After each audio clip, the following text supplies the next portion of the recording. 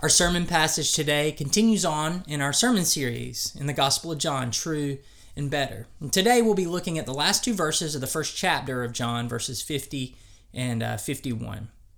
So John 1, 50 and 51, this is God's word, good, beautiful, and true. Jesus said to Nathanael, "You believe because I told you I saw you under the fig tree. You will see greater things than that." And then he added, "Very truly I tell you, you will see heaven open, and the angels of God ascending and descending on the Son of Man." Let's pray. Father, I thank you for your word. I thank you that in it we see who you are and what you're up to. And we see this most clearly in Jesus. So I pray, Lord, that you would open the eyes of our heart to see his beauty and majesty, that you would cause us to be people who see your love and with renewed hearts respond to that love with love for you and love for others. I pray all this in the name of Jesus. Amen. So a number of years ago, I was on a road trip with some friends, and I think we were in Oklahoma at this point, but we had stopped for lunch, and we were at this roadside grill connected to a gas station. And as an aside, I really love those places. But we were there, and a man walked in, and he came up to our table, and he said, "Boys, are you saved?" And we looked at each other. We were a little bit confused because, like I said, we didn't know this guy at all. He didn't introduce himself. He said, "Are you saved?" Now, everybody at the table happened to be a Christian, and so I thought that's what he was asking. So I said, "Yes, sir. We're all believers in Jesus." And he said, "Well, how do you know you're saved?" I said, "Well, I don't remember a time when I did not believe that Jesus was the Son of God and that what he accomplished in his life, death, and resurrection applied to me. I don't remember a time when I didn't believe that." He said, "You don't remember a time? Well, if you don't know when you got saved, when it happened, how do you know you're saved?" And we went back and forth like that for a little while. But what it boiled down to was this. He demanded, essentially, that my story, the story of my faith, the story of how I came to the grace of Jesus, be exactly like his. My story of how I found the grace of Jesus was unacceptable to him. He wanted my story to exactly match him, or he thought it wasn't valid. Now, he had a dramatic conversion experience. As an adult, he had gone from somebody who one day did not believe in Jesus at all to the next day had put his faith in Jesus, and it had been a dramatic transformation. And the fact that my story didn't match his, he thought meant that I had not met Jesus and did not put my faith in him at all. In our passage today, we're going to pick up in the last two verses of John's Gospel. And what I think we're going to see is something that I believe that man missed in our conversation all those many years ago. And it's this: what binds Christians together, what matters the most, is not the individual particularities of our story, though those are important, of course. Our stories matter. What binds us all together, what's most important, is the grace of Jesus. No matter how we got to the grace of Jesus, no matter what our story was before we found him or even after, what matters most and what binds us together is Jesus. He is the center. Now, our passage today, as I said, is the last two verses of the first chapter of John. And if you remember, I said that the Gospel of John is kind of like a courtroom drama. And who's on trial? Jesus. The trial is, who is Jesus and what is he doing? What is he about? Why is he here? And so in the first chapter, we've met Jesus. We've met the person that's on trial. But in the first chapter, we've also met the primary witnesses, his first disciples. And we see in the first chapter all these interactions that he has with these disciples. And these disciples, again, in this courtroom drama, are the primary witnesses that are called to the stand as the attorney, in a sense, the writer of the gospel, is asking, who is Jesus and what is he doing? What comes next, what we'll start in on next week in chapter 2, is a series of scenes from the life and ministry of Jesus that show who he is and what his kingdom is about. But before we move on to that, I want to take this week and talk about these last two verses and talk about how they give us a picture of the whole first chapter. to see what this collection of disciples means for us today. Not just to our local church, but our understanding of the universal church, all Christians everywhere that belong to Jesus. And I think we'll learn this, that if you polled 100 people who believed in Jesus, I think you would get 100 different stories of how they came to know Jesus and put their faith in him. I think there'd be some similarities on stories here and there, but our different stories are different, and that's great. Our different stories, when they are bound together, are kind of like a mosaic. We're up close, it looks completely different, but when you pull back, the picture is the grace of Jesus, and that is what matters most. That is the center. Jesus is the center. He is what binds us together. But before we reflect on that a little bit more, let's look specifically at what Jesus says in these last two verses. We'll look at it in, this will be our first section of the sermon. We're calling this the true and better Jacob's ladder. The true and better Jacob's ladder. Now this comes, our first two verses pick up, or these two verses pick up at the end of his conversation with Nathanael, which was our sermon last week. You'll remember, he encountered this man, Nathanael, and Jesus displayed some supernatural knowledge. He said that he had seen Nathanael while Nathanael was by himself under a fig tree meditating or there before he had even been brought to Jesus. And Nathanael responded with amazement. And he said, "You saw me while I was far off. You're God's son. You're the king of Israel." And so Jesus continues on in this conversation with these words. He says, "You believe because I told you I saw you under a fig tree. You will see greater things than that." And then, while he's talking to Nathanael, he turns and he addresses all the disciples that are gathered there. So it's not just Nathanael there. Andrew and the unnamed disciple, who is John, the gospel writer, when he was a younger man. Simon Peter, Philip, they're all standing there while he's talking to Nathanael. He turns to all of them and he addresses them with a y'all. Now, if you're reading in your English translation of the Bible, it doesn't say y'all. That's, not proper English. But it's him addressing all of them in the plural. They have a y'all in the Greek, in the original language. And what he's saying is this: y'all are going to see the heavens open up and angels of God ascending and descending on the Son of Man. Jesus is referring to himself. Angels ascending and descending on me. Now, this is a powerful image, and maybe a confusing image, right? It's a powerful image, but what does it mean? Well, it actually points us back to the book of Genesis, to the experience of a man, an ancestor of Jesus, named Jacob. Now, Jacob was the grandson of Abraham, and we've talked about Abraham in past weeks. He was the father of the nation of Israel. He was one who God had made incredible promises to that were fulfilled in Jesus. Well, 2 generations later, we meet his grandson, a man named Jacob. And Jacob was not a great guy.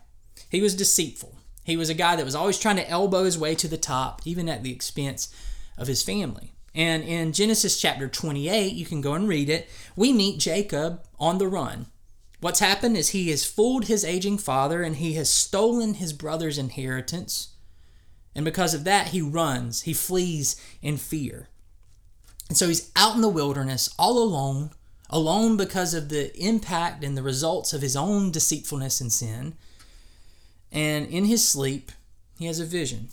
And this is what he sees. He sees a ladder or a staircase, a ladder between heaven and earth with angels, messengers of God, ascending and descending on the ladder. Now, this is what I was taught in Sunday school growing up, and maybe you've heard called Jacob's ladder. This ladder that he sees in the vision between heaven and earth. And then he hears God speak in this vision. God's at the top of the ladder in heaven. And Jacob hears him speak, and what God says is a repeat of the promises he had made to Abraham.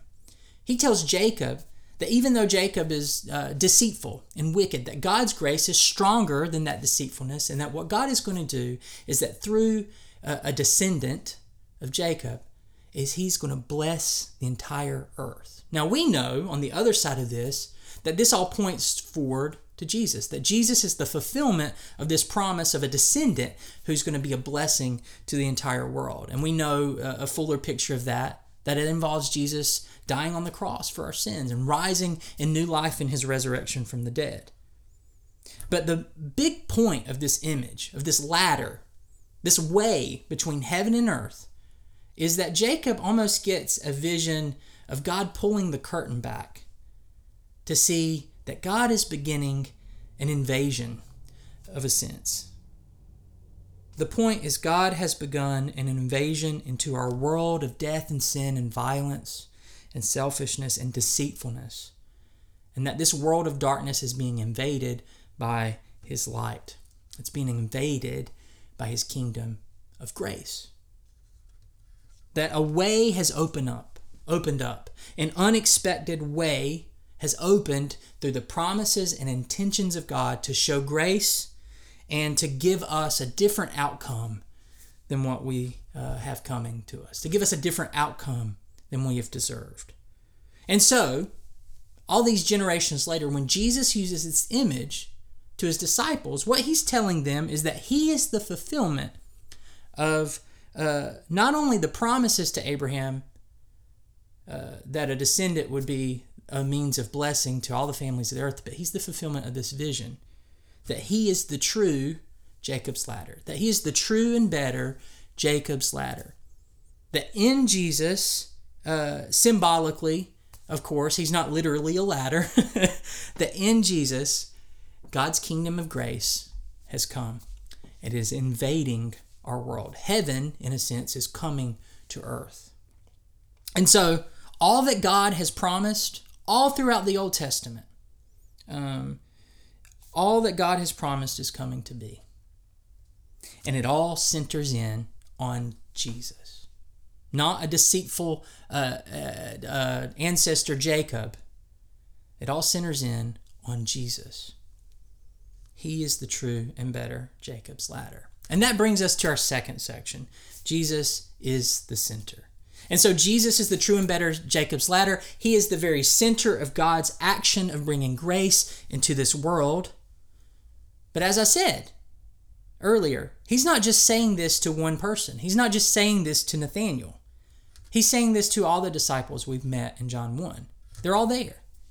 And just think about that for a moment. Let's pause and think about these disciples gathered together there, hearing this promise from Jesus. Think about how different their stories of even encountering Jesus for the first time were. Further back, we first met John the Baptist. And John the Baptist had this incredible, dramatic spiritual experience where he was called by God to be a unique witness, to be the forerunner that was announcing that the Messiah of God's kingdom was coming, that God's kingdom was at hand. So John the Baptist, his encounter with Jesus was this dramatic, incredible spiritual experience. Well, then we meet Andrew and the gospel writer, John, the unnamed disciple. And these two were followers of John the Baptist. And they didn't have a dramatic spiritual experience like John. They were pointed to him. They were pointed to Jesus by John the Baptist. So their mentor pointed them to Jesus. And then we meet Peter. Peter is brought to Jesus by his brother, Andrew, by a family member. Then we meet Philip, who Jesus simply calls, "Follow me." It's a very simple call, and Philip simply follows. Seems like a very easy, clean-cut story, right? And then we meet Nathanael, who's full of pride and full of skepticism, who is reluctantly and with complaint brought to Jesus by his friend. These are very different stories from one another. Very, very different stories. And their stories from here on out are different too. It's not like they come to Jesus and they suddenly all become the same personality or suddenly all become the same type of person even. Sure, they follow Jesus for the next 3 years during his ministry, but even their experiences of that are drastically different. And after the resurrection of Jesus, they are all individually scattered into this world, planting churches across the entire known Roman Empire and beyond. Drastically different stories from each other. But Jesus tells them all here, with all their different stories, that they will be witnesses of God's grace invading our world through Jesus. And what mattered most wasn't that their stories looked exactly the same. That wasn't the point. What bound them together was the grace of Jesus. What bound them together was not that their stories looked exactly the same, but what bound them together was that they were going to be witnesses and experiencers of the grace of Jesus. And that's true of us as well, here 2,000 years later. You know, if you polled even our small church about how we came to know Jesus, we'd have as many answers as we have people. Some of us came to faith in Jesus in college, maybe a campus crusade or some kind of ministry like that, reached out to us, and we considered the claims of Jesus and put our faith in him. Some of us came to Jesus later in life. Some of us had dramatic experiences of being delivered from an addiction, some kind of substance abuse. Some of us can never remember a time when we didn't believe in Jesus, even if that faith has ebbed and flowed in strength. Our various stories, as I said earlier, look very different than each other. And that is okay. In fact, that's part of the point. Our various stories, as I said, become together this beautiful mosaic that points to the grace of Jesus. That is not, the grace of Jesus is not seeking to make us cookie cutter images where we all look exactly the same. That's not the point.